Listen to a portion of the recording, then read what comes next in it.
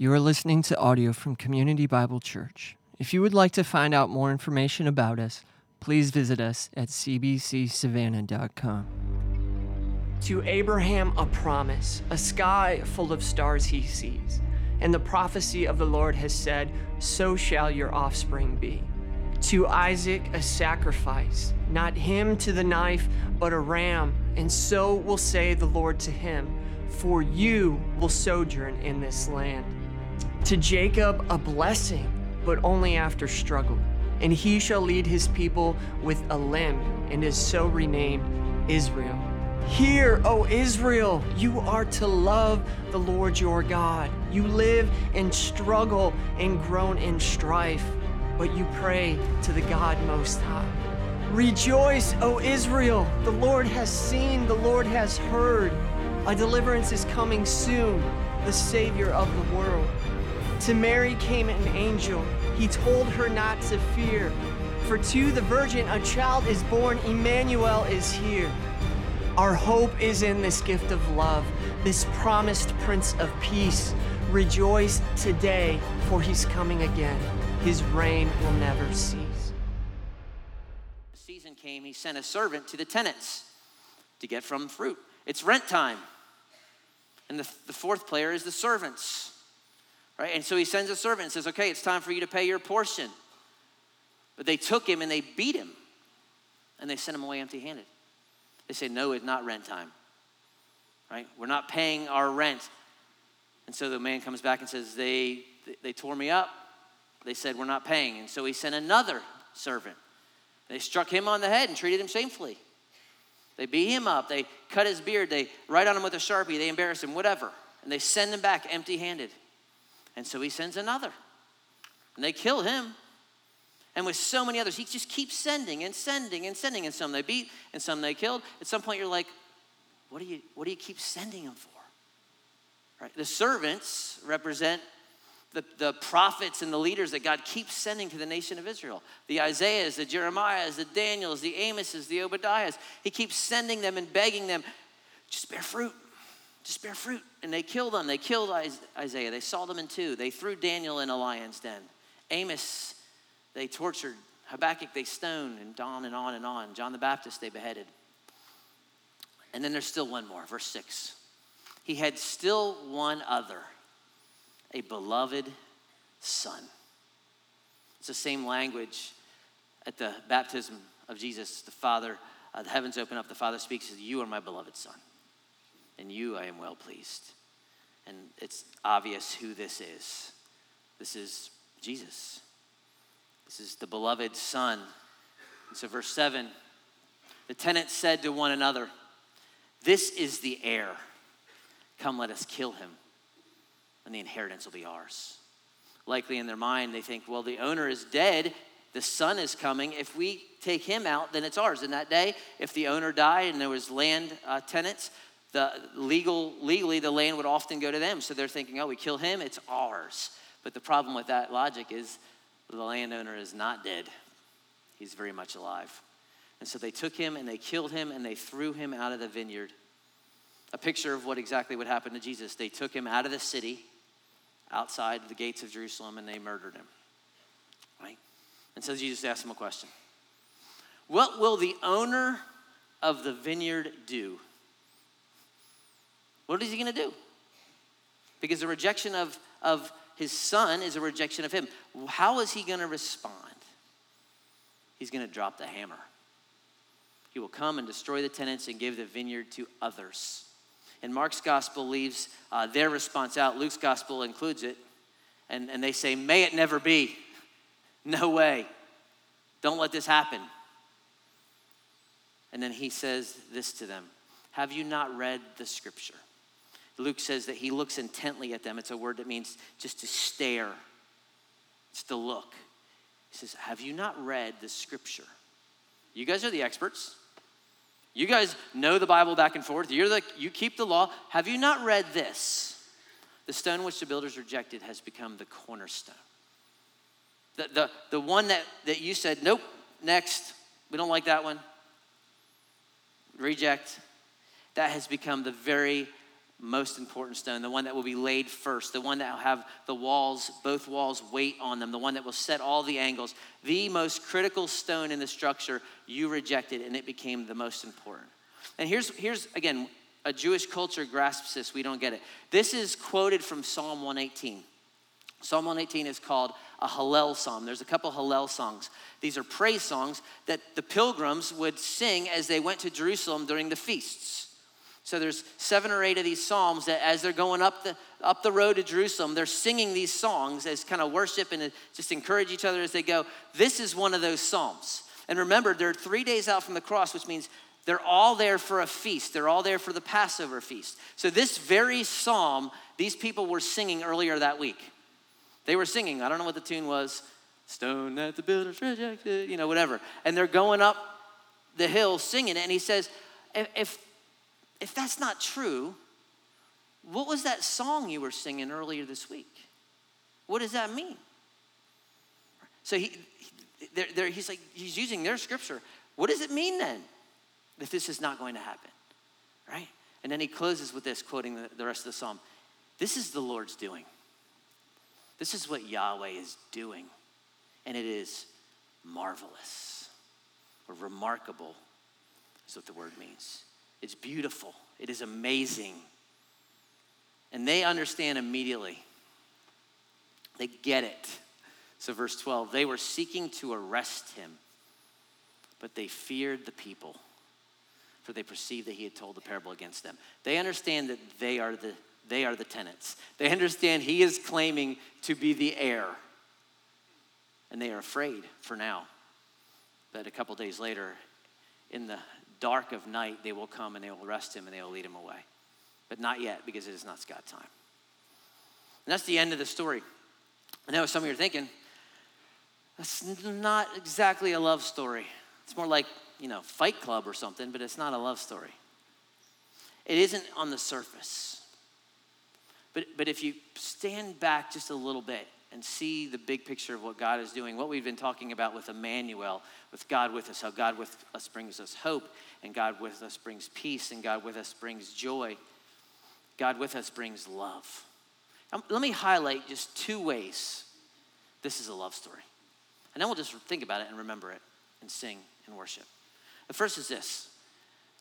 I want you to see the patience of God in this story. How patient is the landowner?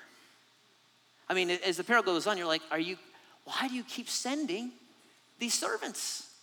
They're just getting picked off. Don't you care? Servant after servant, chance after chance, patient. I can tell you, if the Georgia Power guy comes to your house to read your meter and you beat him up, and then they send another one to read your meter and you beat him up, they are not going to be as patient. I can promise you. Nobody is this patient. God's this patient. You're not this patient. Someone wrongs you. I mean, you miss one light. Oh, come on. You're not patient. You're leaning on the horn. I was standing in line at Publix yesterday. I've told you before, my mom likes to write checks. All right? And I'm being patient with her. She's writing a check. The guy behind her was so mad. He was this old dude. It looked like maybe, he barely got in the door. And I'm thinking, where are you rushing to, buddy? I about disqualified myself from ministry because I was about to say something, but I didn't. I was just kind of like, I used to be you. But then I realized you're not going to get my mom to use a check card. You're just not going to do it. No one is this patient. God is this patient. And you know what? How is that related to love? Think about 1 Corinthians 13. The famous love passage. Love is, what's the first thing Paul says? Patient. God's patience is rooted in his love. And you need to know this morning, wherever you've been, God is patient. We in this Advent season, Advent is not only looking back to God's first coming, but it also looks forward to his second coming. Do you know why Jesus hasn't come back yet? Do you know why? Peter tells us. It's not that the Lord is slow to fulfill his promise, right? He's not slow. He's not like, man, I got to wait till. He is patient towards you, not wishing any should perish. God is not up there thinking, I just want to smite people, smite, smite, smite. God longs for people to come to repentance. And so he is not slow. He will return one day, but he is waiting for people to respond to his grace and his mercy. That's our God. And if you've come in this room and you've had a bad week, and some of you had, you need to know that we have a God who is patient. And Paul also says this about God's patience. Do you presume on the riches and kindness and forbearance and patience, not knowing that God's kindness is meant to lead you to repentance?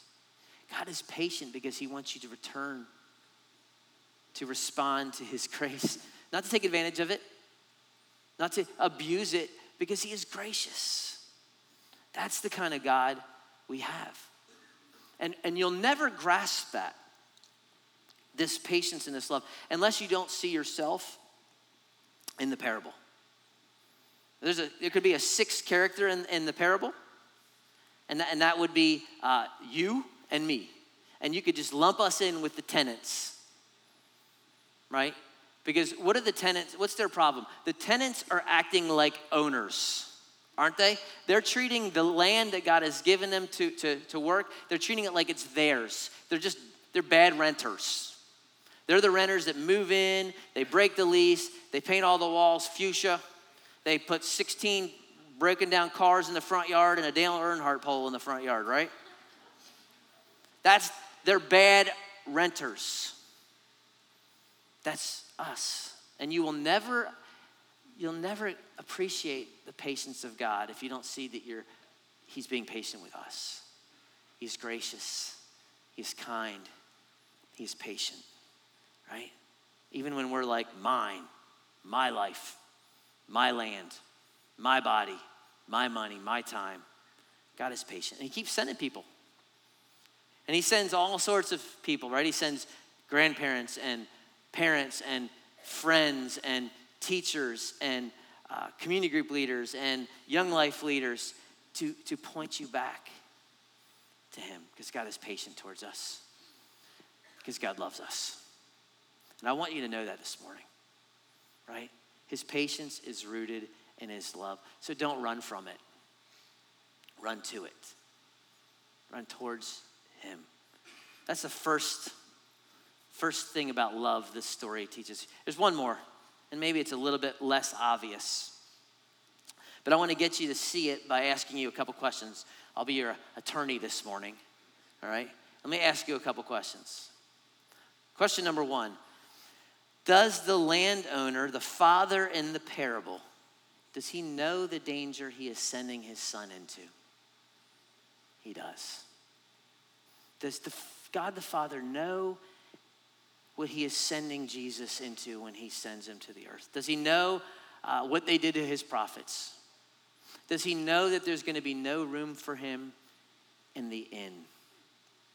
Does he know that his parents are broke as a joke with no prospects?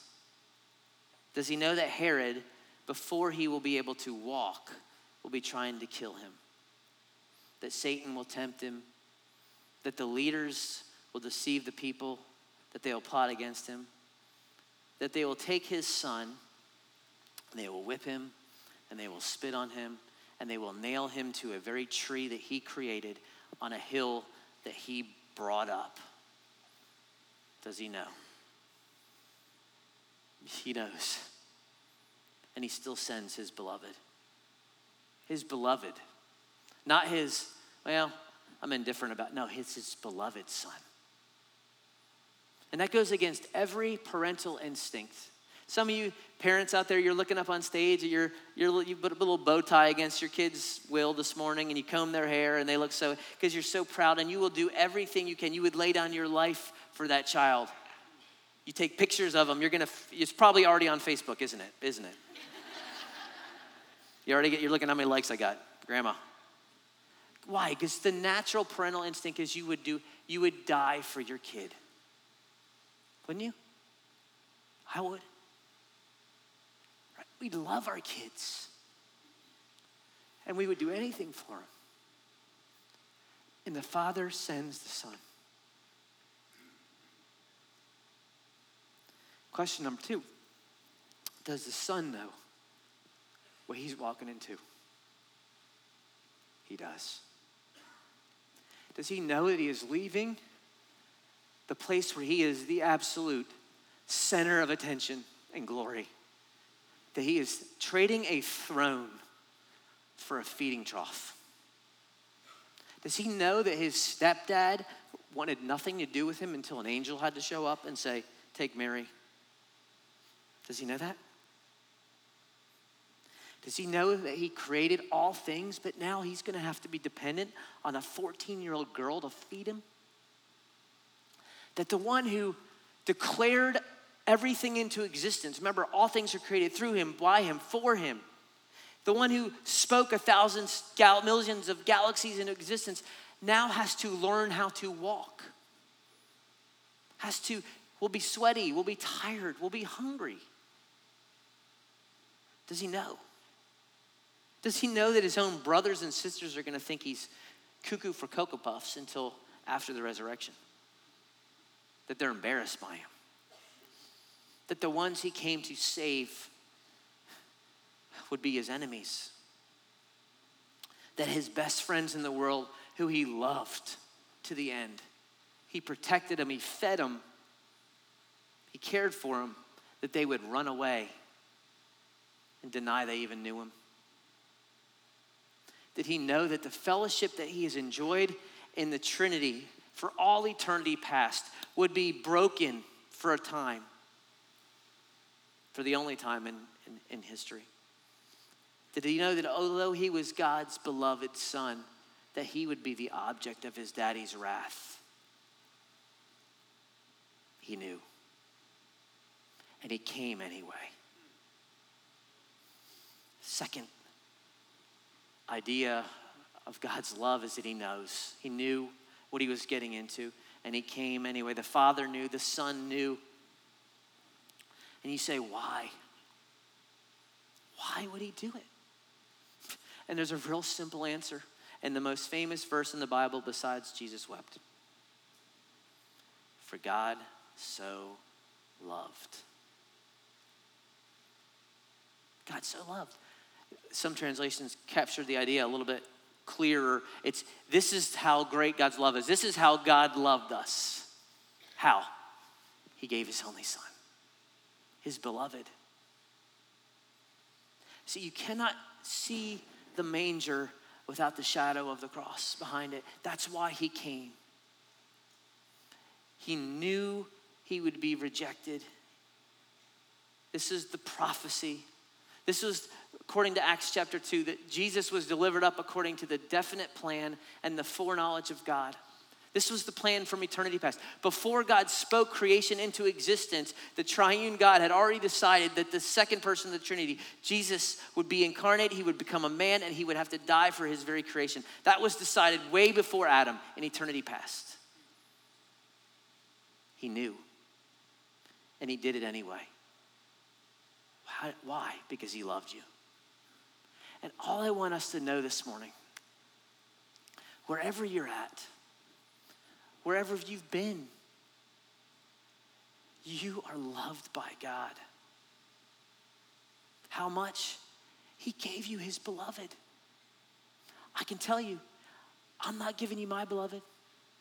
I'll give you Milton. You can have him tomorrow if you want him. But I'm not giving you my beloved. Never would I give you my beloved. And it's not that I don't love you, but God gave you his beloved. And he died for you in your place so that you could have eternal life. God so loved the world that he gave his only son. I'm going to go back to that one again because I love that verse 17, which is ignored so often. God did not send his son into the world to condemn the world, but in order that the world might be saved. That's why we have joy and peace and hope. It's all because of the love of God, y'all. And I know some of you are frustrated. You're like, I wanted 3 things to do this week. All right, let me give you 3 things to do.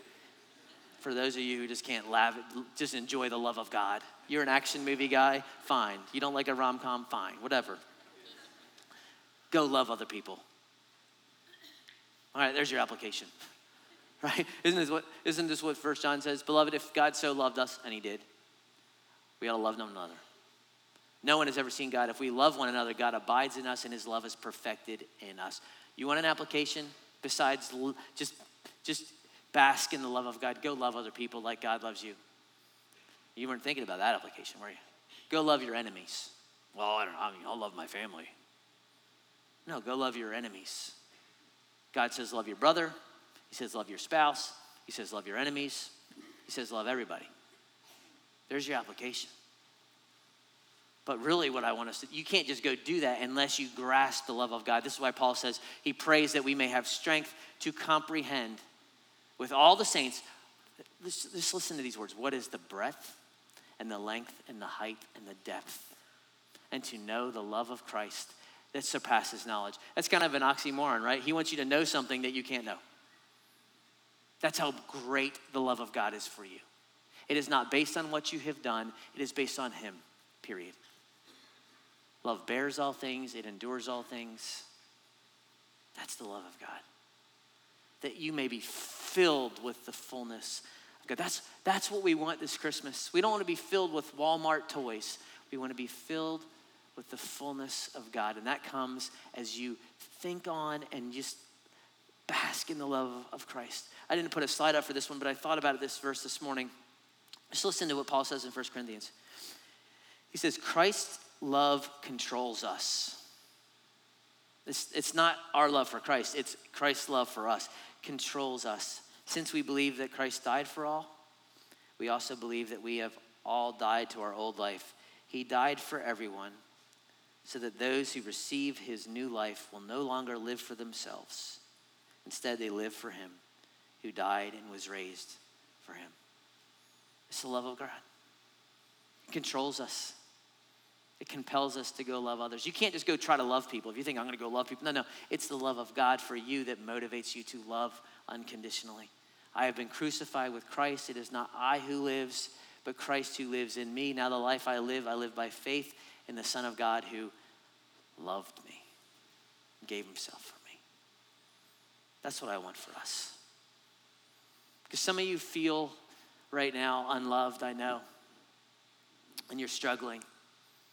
And this is a joyful time for some, and it is a very lonely time for some. And we need to know Mary and Joseph were alone, but they weren't alone. They were loved by God. You are loved by God. If you leave and you get nothing else except for we have cute kids in our church, know that you are loved by God. How much? He gave all that he had. He couldn't give anything else. If he could, he would have given it. And again, you will not grasp that unless you see yourself as the tenant. If you don't see yourself as the one who said no, and he loved you anyway. If you think, yeah, of course he loves me. I'm good. I'm nice. I'm kind. If you don't see yourself as the one who rejected him, you won't appreciate that love. God loves sinners. He demonstrates his love for us, and while we were sinners, Christ died for us. You are loved by God, CBC. How much are you loved by God? Here's the beauty of the love of God. God loves you as much as he loves his son. Think about that.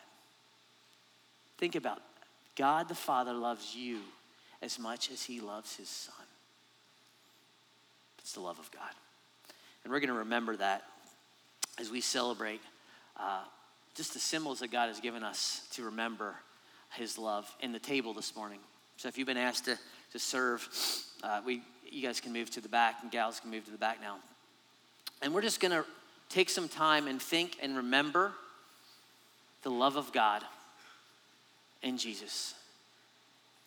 As you hold tangible reminders, you're going to be holding a tangible reminder of the love of God, that he gave his body for you, that he poured out his blood for the forgiveness of your sins. And if you are a follower of Jesus this morning, we invite you to just celebrate. Whether you're visiting from Timbuktu or this is your first time, if you're a follower of Jesus, celebrate with us. Think on the love of God. He came because of his love for you. And so what we'll do is The folks will hand these elements out. Hold on to it just for a few minutes.